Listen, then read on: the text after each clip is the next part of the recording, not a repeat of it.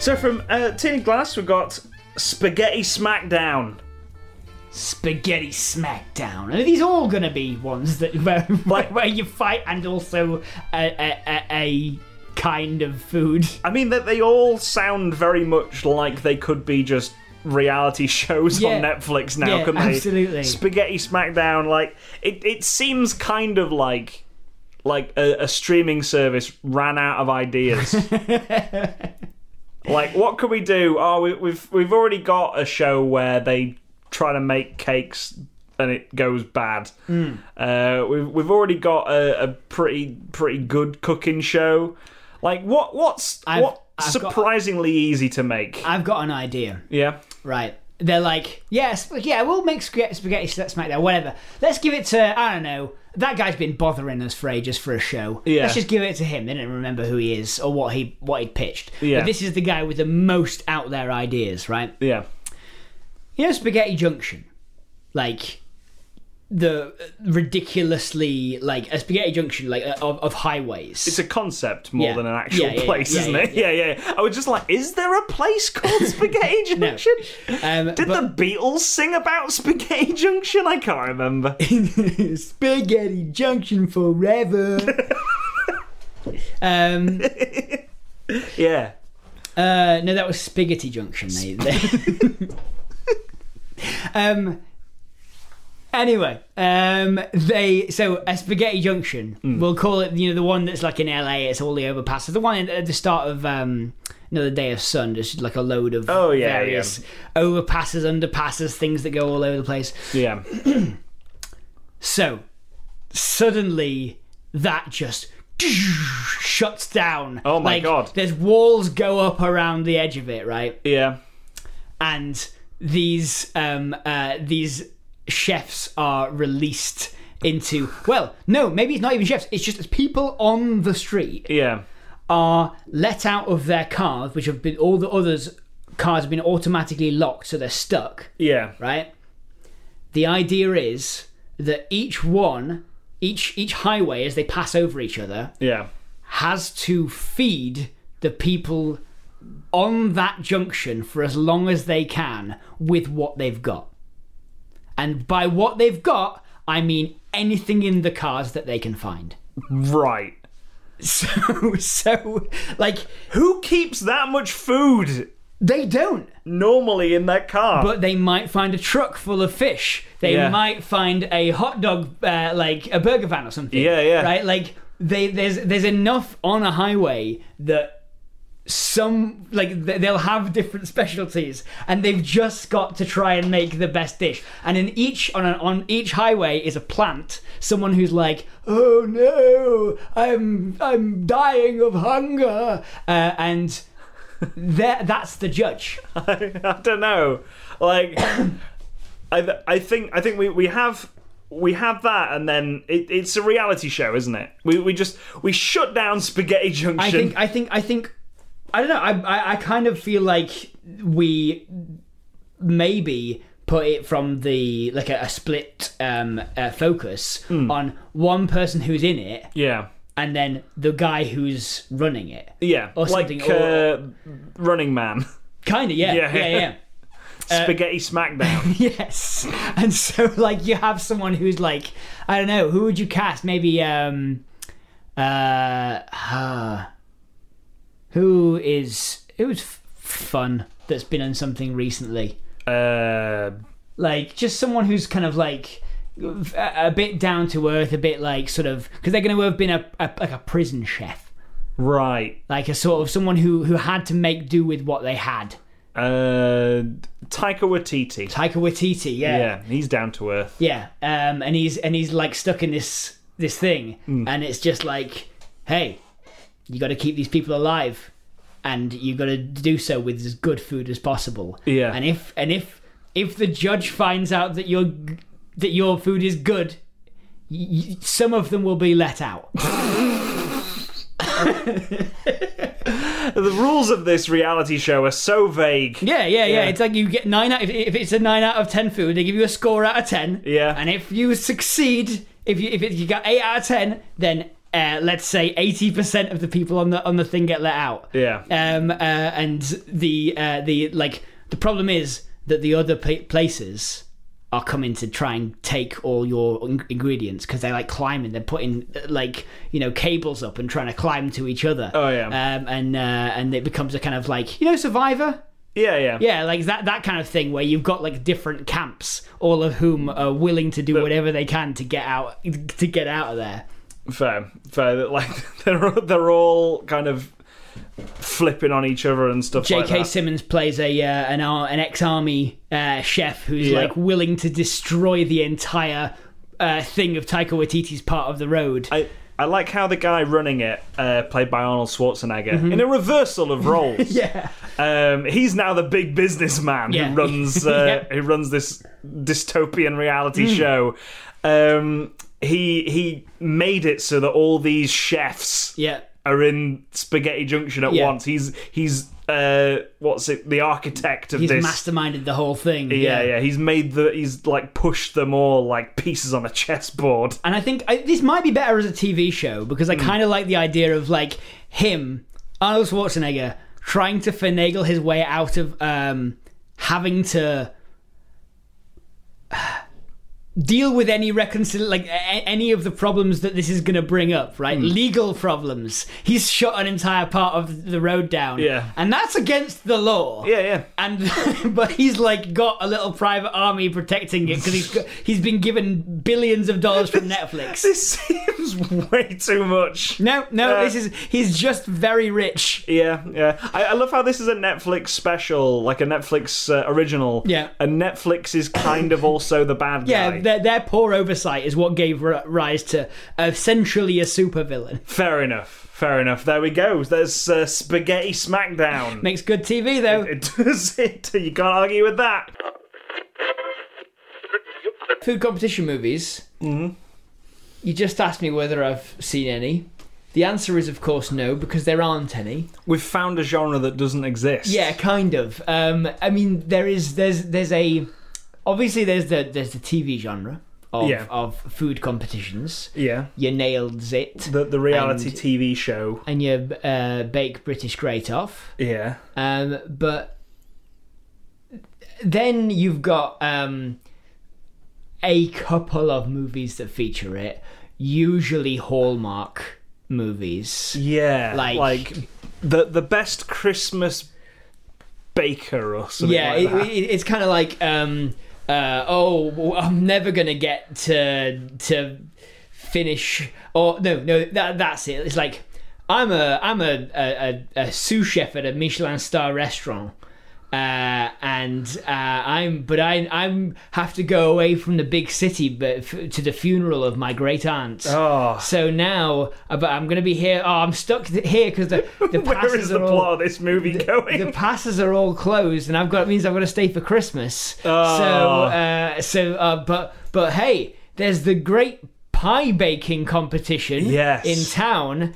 Oh man. But then the naughty other family are gonna always win. But this time we're gonna do better with the help of this hunky of my hunky friend I've just made. Hunky chiseled jawed man who's good at lifting flour. Does he have a bit of a beard? Good at baking. He's got a bit of a beard.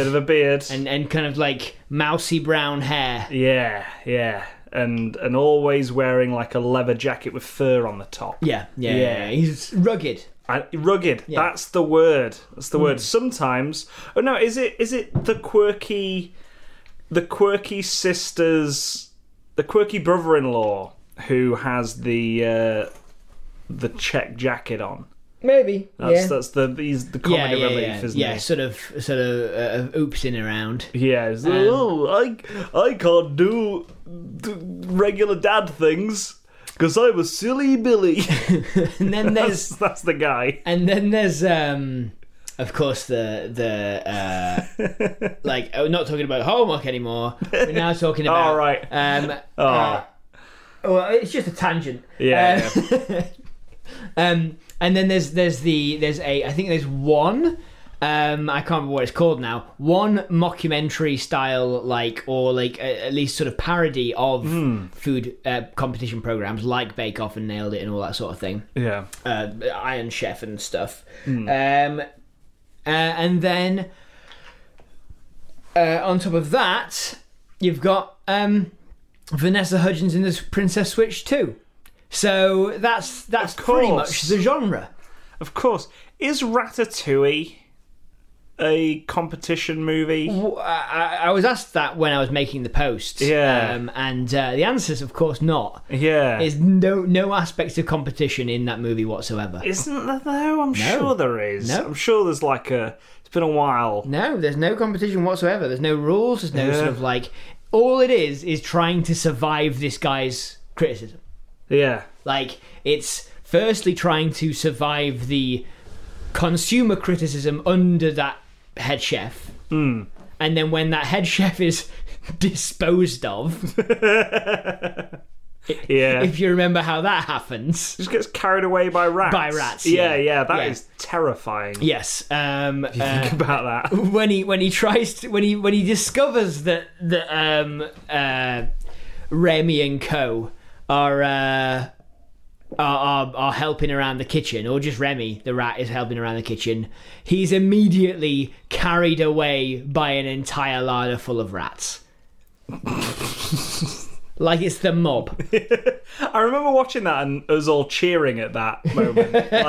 This is the weirdest thing, this movie. In a film where a rat is controlling someone by tugging on this man's hair. That is the weirdest bit of that movie. It is. It's haunting. Maybe the woman brandishing a pistol. While he's running through the vents. The guns. The random. The fact that there's a lot of guns in Paris or just France generally. There's so many guns in Ratatouille. It's so weird. But no, it's not a competition. Never is really. I'm trying to think. Surely there's got to be one. There's got to be one. The one he used with Catherine Zeta-Jones in. Not a competition. Not a competition. Not a competition. That is about a woman who ends up working under a new chef who has strange ideas that she didn't, and they clash. Yeah. There's a kind of like a personality clash, but then they fall for each other. Right, I'm Good Burger. There's two films called Cook Off. The Chinese Feast. This is on Google. Good Burger I've heard of. I've certainly heard of it. But I know. Welcome to Good Burger, home of the Good Burger. Can I take your order? It's Keenan and Kel, isn't it? Keenan and Kel, yeah. Yeah. I've not heard of any of these movies. Any Cook Off, 2017 movie. As a buffet of quirky contestants prepares for a renowned... I believe that's the parody one I was talking about. Maybe, yeah. Yeah, actually it does look like a parody of a thing. Cook Up a Storm.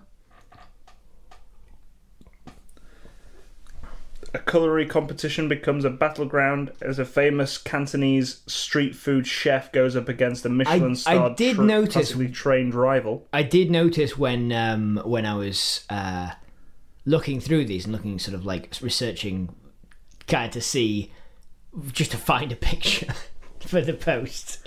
I did notice a lot of them were Chinese. Yeah. Yeah, that's...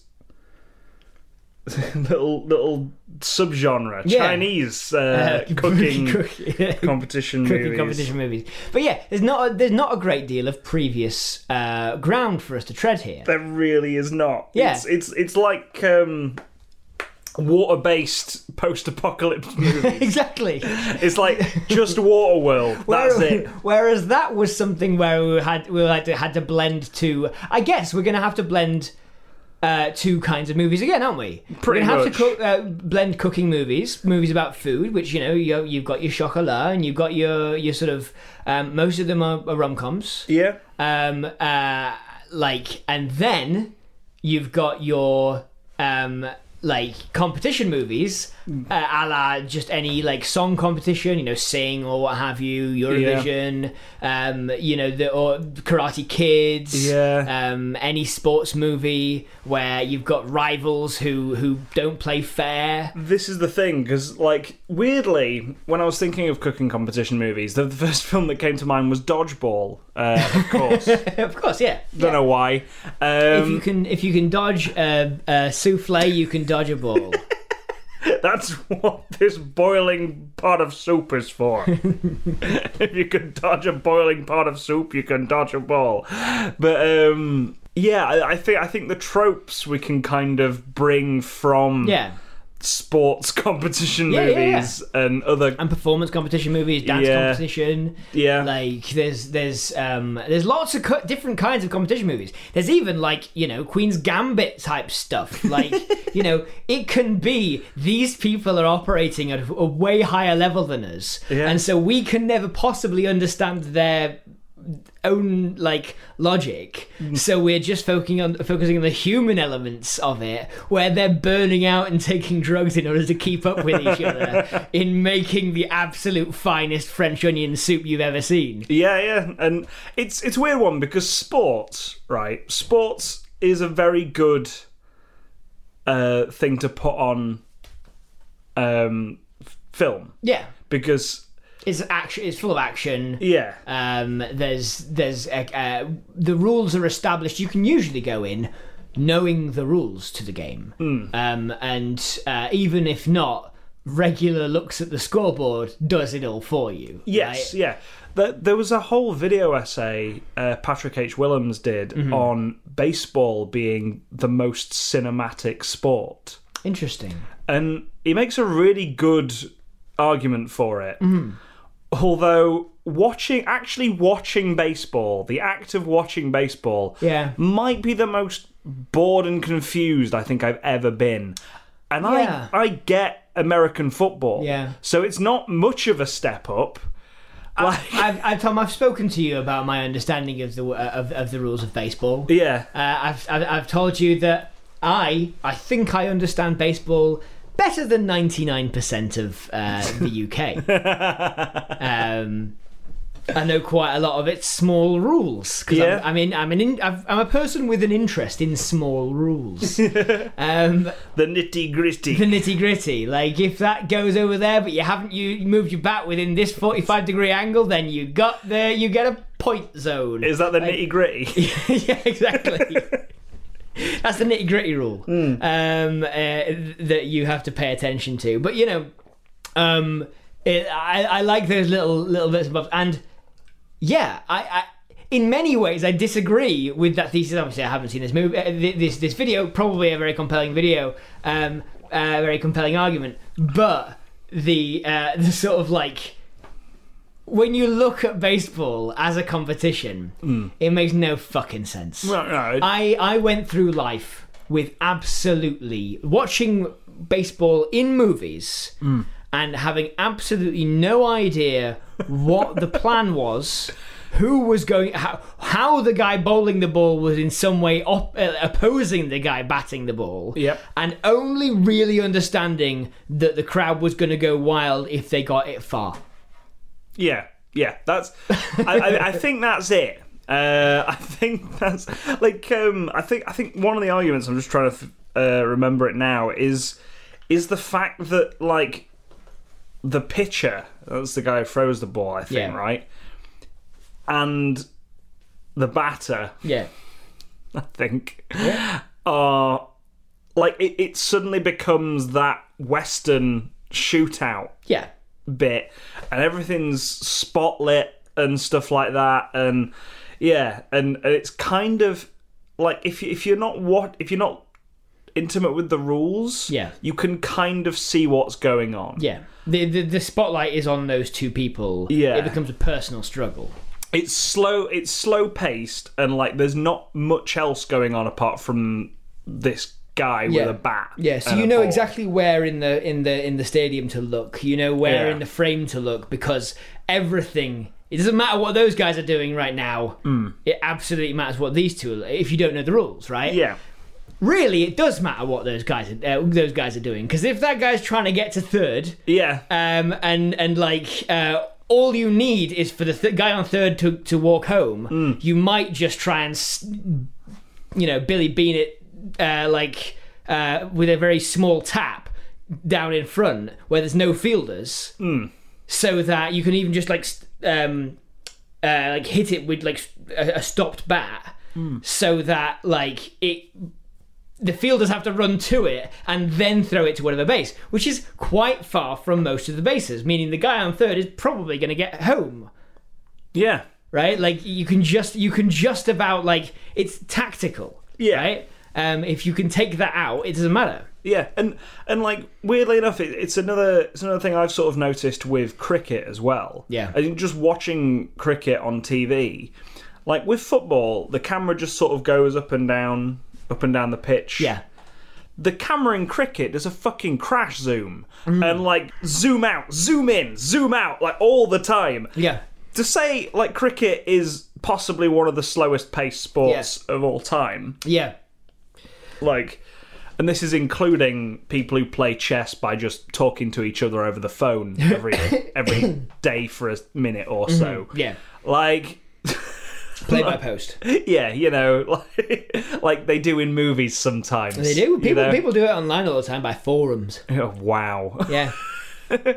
But to go back to my point, my original point is with food movies. Yeah. There's not many of them, and they don't tend to be that good.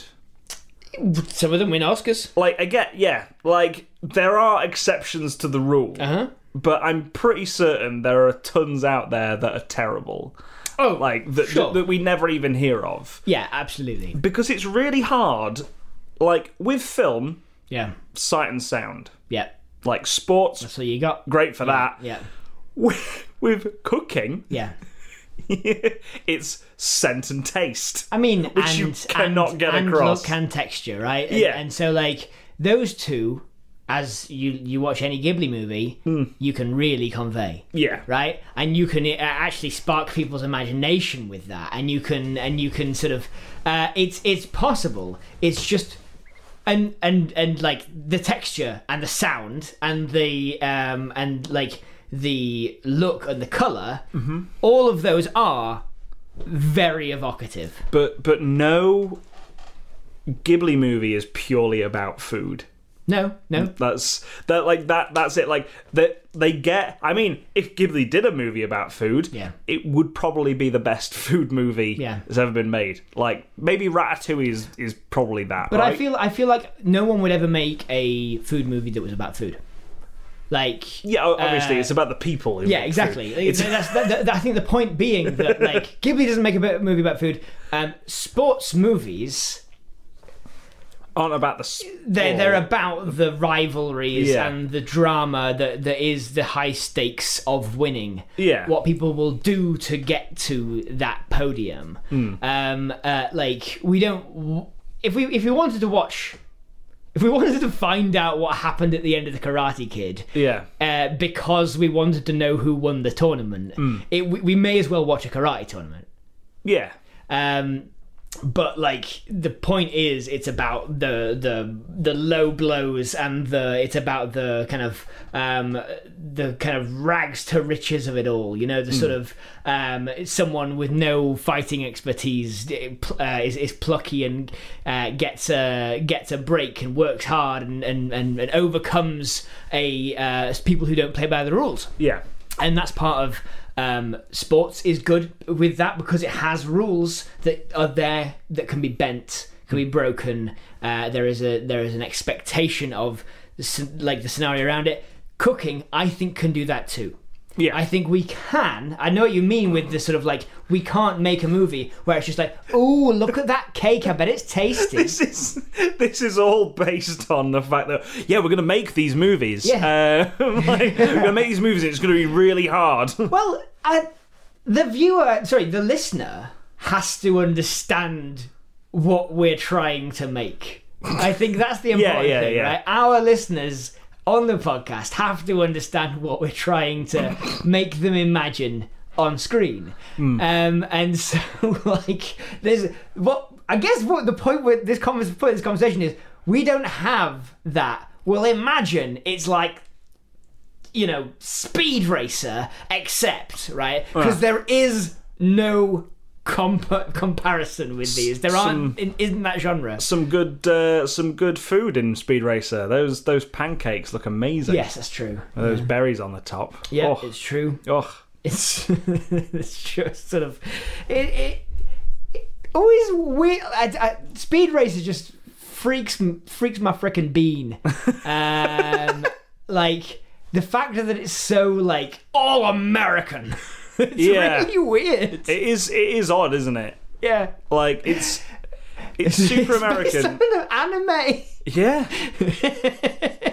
Like the anime is kind of like that as well, though. Like that's the strange thing. Yeah. I mean, I've never seen the anime. I assumed that it was just like from the episode I watched. Okay. Because like it's really bad. Yeah. But it kind of leans into it reminds me a bit of like, I'm not sure which came first, Wacky Racers or that, but it's kind of like this Japanese animation house watched Hanna-Barbera cartoons and was just like, let's do this. Yeah. That kind of thing. So it's it looks very American. This is the episode I watched. I can't remember what happened in it really.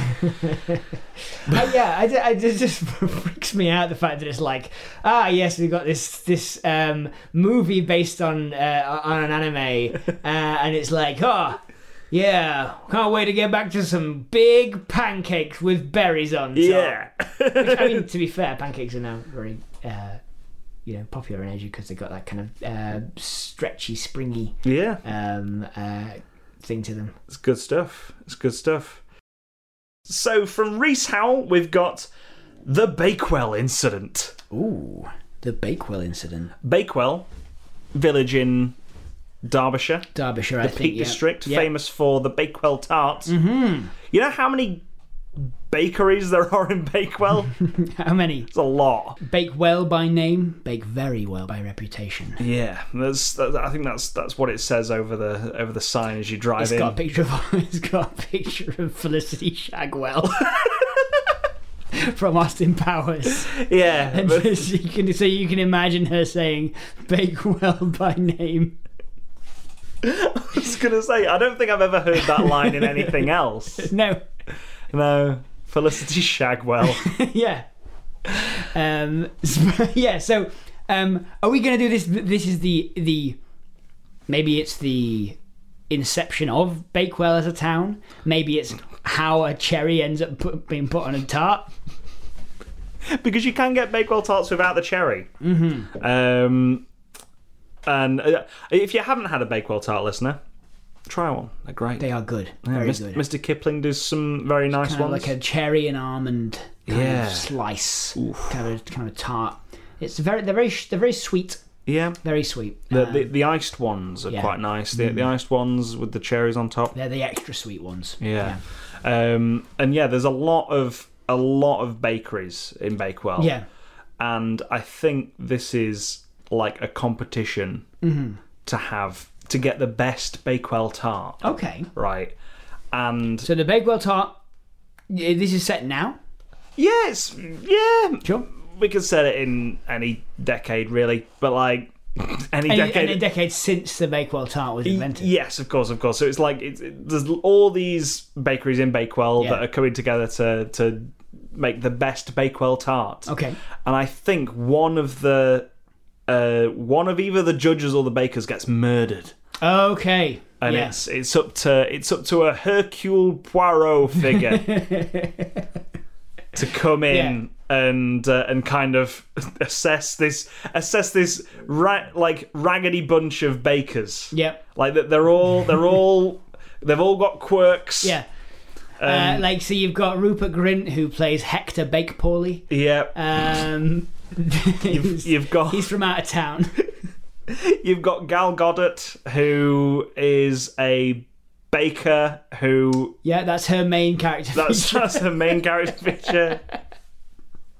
who is a baker who, I think she's just there. Like she was in the military. Yeah. You've got a baker who is been sent from the Vatican to learn how to make the Bakewell tart. Yeah. Because the Pope was like, I need to know how to make a Bakewell tart. And they loved Bakewell so much that they just stayed there. Yeah. We find out because it's like Murder on the Orient Express, where we find out layers of these people's characters as we go along. Mm-hmm. We find out that he's a rogue. He's like a rogue reverend. He's hiding from the Vatican. Yes, because he's got the secret Bakewell tart recipe. He doesn't want to go back with it. He's stolen it from the Vatican archives. Jesus once went to Bakewell and got a Bakewell tart, and it was the best Bakewell tart ever. And he's using this recipe now, the holy recipe, yeah. And I think Ray Winston, he's there. He also runs a fish and chip restaurant. Yes, he's kind of an undercover boss sort of situation, right? Yeah, where he is a billionaire. Yeah. But he hasn't told anyone because he wants to live out his dream as a small businessman. Yeah, there we go. That'll be where people are going next. These billionaires, they want to live out their dreams to be a small businessman. Because all through their lives, even though they've been like they've been catapulted into money by having connections and family and all that sort of stuff. They believe in the dream of capitalism so much that they want to pretend that they can make it on their own. They're a self-made person. So to prove it, they put aside all those billions and only use it, when they really want it, like a bottle of Chateauneuf de Pape, or to pay off an inspector who's about to find out who they are. I really love the concept of the Undercover Boss episode with Donald Trump. Yeah. Like, just that episode where it's like, it's previous President Donald Trump. What? Like, that new guy. The new, like, this person employed for Trump hotels. Yeah. Like, he's just a cleaner. And he's like, the new guy looks like, I'm pretty sure he is ex-President Donald Trump. I've got no hair and I've got glasses on. He's got one of those like fake noses and mustaches. Yeah. I can't possibly be. And he's like, go, okay, all right, clean this room. He's like, I don't know how to do any of that. It's my first day. I've never cleaned anything in my life. You're 70 years old. I can drain a swamp, but I can't clean a room. It's like, why aren't the toilets made of gold in here? What's wrong? What's going on? Why did I feel like that was Ben Stiller? Yeah, as Donald Trump in this weird episode. Why aren't the toilets made of gold in here? And he's there just like, I'm going to call room service. Should we get room service? And he's trying to get this other guy to just break rules. Yeah. I'm going to call room service. You want to call Mike? Yeah. Completely misunderstands the point of Undercover Bosses. I work with Mike. He's got a lot on. Yeah. Why would we call him? We're just going to break the rules, like we're just going to... And so he's trying to get him fired. Yeah. Essentially, that's it. He's trying to get him to just so he can go, you're fired. Yeah. But no, the Bakewell incident.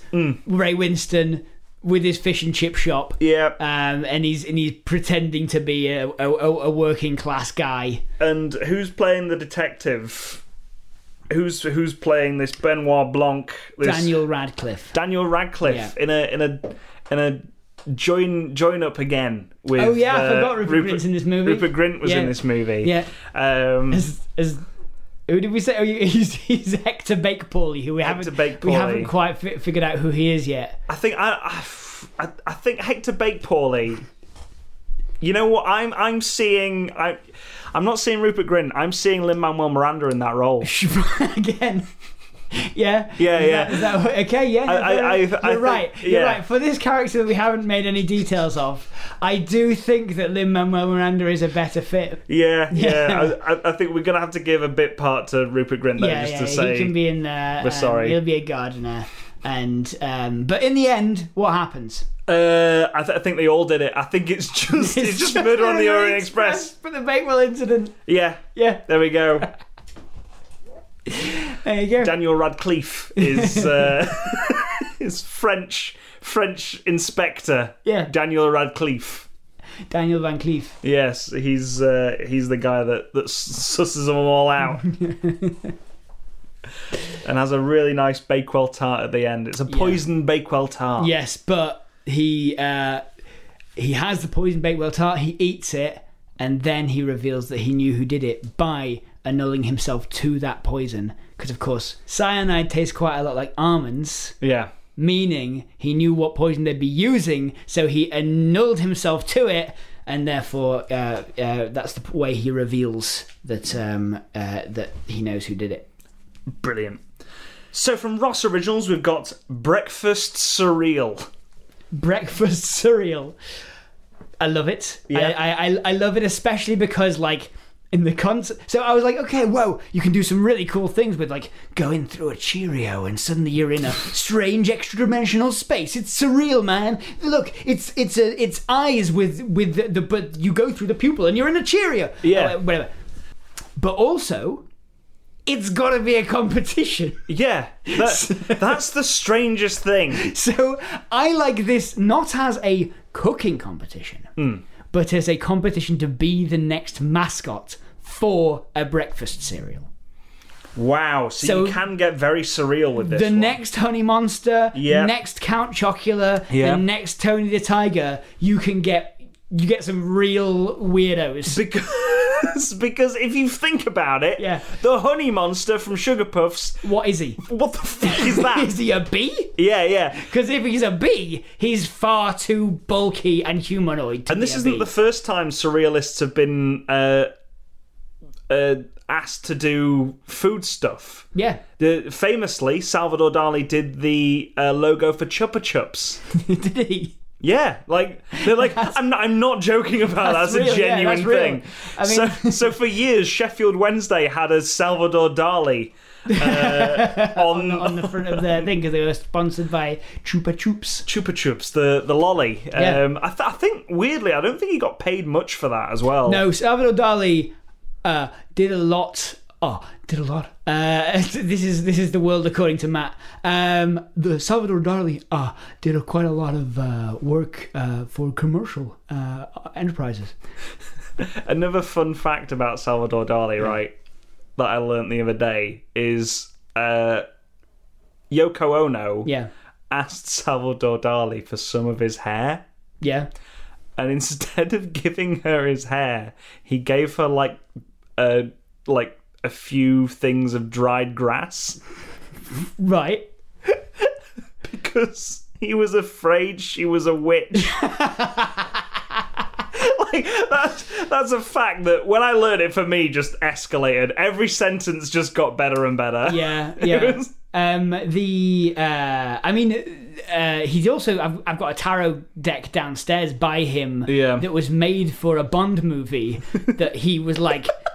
He was gonna be paid for, right? Yeah. But he spent too long on it, and the film was made by the time, and he made it too expensive because he was paying so long on it. Yeah. So the amount of money he asked for it in the end when he started making it was far exceeded the budget they had for it in the movie. So they never made it. They just never made the deck. And then so later on, the art was all there, so they just published it. Wow. Yeah. That's incredible. Was that Octopussy, I'm guessing? That's the only one I can think of with a tarot deck in it. That or Golden Gun, I can't remember. One of the two.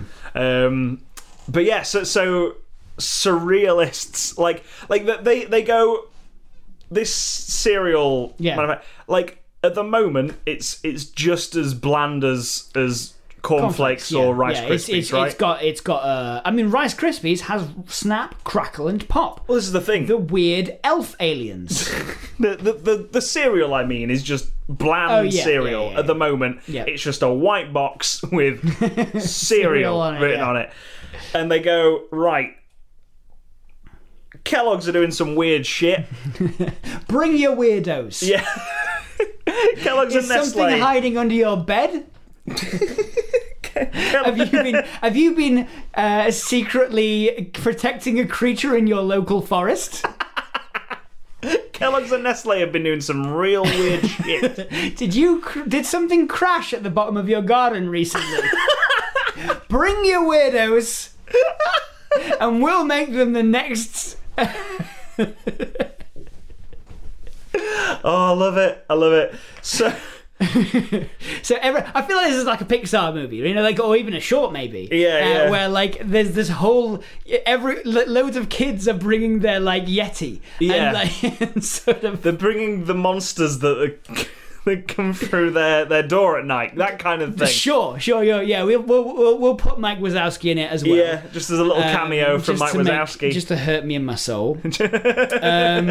But like, yeah, mostly it's like, you know, it's an alien from like from the movie Alien. From the movie Alien, it's a xenomorph. Just Ridley Scott coming in. No, it'd be H.R. Geiger, wouldn't it? Yeah. H.R. Geiger Rose. A cereal that when you look at the box is just like, I kind of don't want to eat this. I don't know where I feel like I'm going to inflict pain on something by opening this. Yeah. In fact, when you open it, it goes. Oh. And it's There's like stringy bits of like mucus. The box looks like metal, but it kind of just opens up like someone Like doing open heart surgery or something like that. You're like opening a rib cage. Oh, maybe we go with that. Maybe that's the end. It's how H.R. Geiger got a cereal made. Yeah. I like the idea of everyone bringing their cryptid from around the world, but yeah. Twist. It turns out to be the FBI's like the Men in Black. They're trying to restock Area 51 because they've all got out. Yeah, they all got out. That's the twist. And so it's these kids who have to band together to get their favourite cryptid out of Area 51. They sort of like I love this idea. So there's this warehouse in Scrubland outside LA. Yeah. And everyone drives to it and they're like, you're going to be the next big stars, and they bring them all in, right? And they're all holding hands. They've got, the kid is short and the monster's big and it's like a big noodly creature or whatever it is, right? Yeah. Flying spaghetti monster, whatever. And then, just as they do that, like, one of the Men in Black pulls a little chain and just, like, shutters come down around the outside, and the sign you can now see, because the shutter's changed, is Area 52. That's it. That's the sequel. Yeah. They're just making a new one. Just because everyone knows how to escape from Area 51 now. Everyone knows where it is. Yeah. Hello, just want to say thank you for listening to the Life's a Pitch deleted scenes. We hope you've enjoyed it. If you have, maybe consider sharing it with your friends on social media, by word of mouth, anywhere really. Maybe put it onto a thumb drive and just throw it at someone. And maybe even reviewing it on wherever you got it. If you find it somewhere on iTunes or Acast or wherever, maybe review it there. 5 stars, thumbs up, give everyone the heads up. Like I said before, thank you. Cheers. Right. Bye.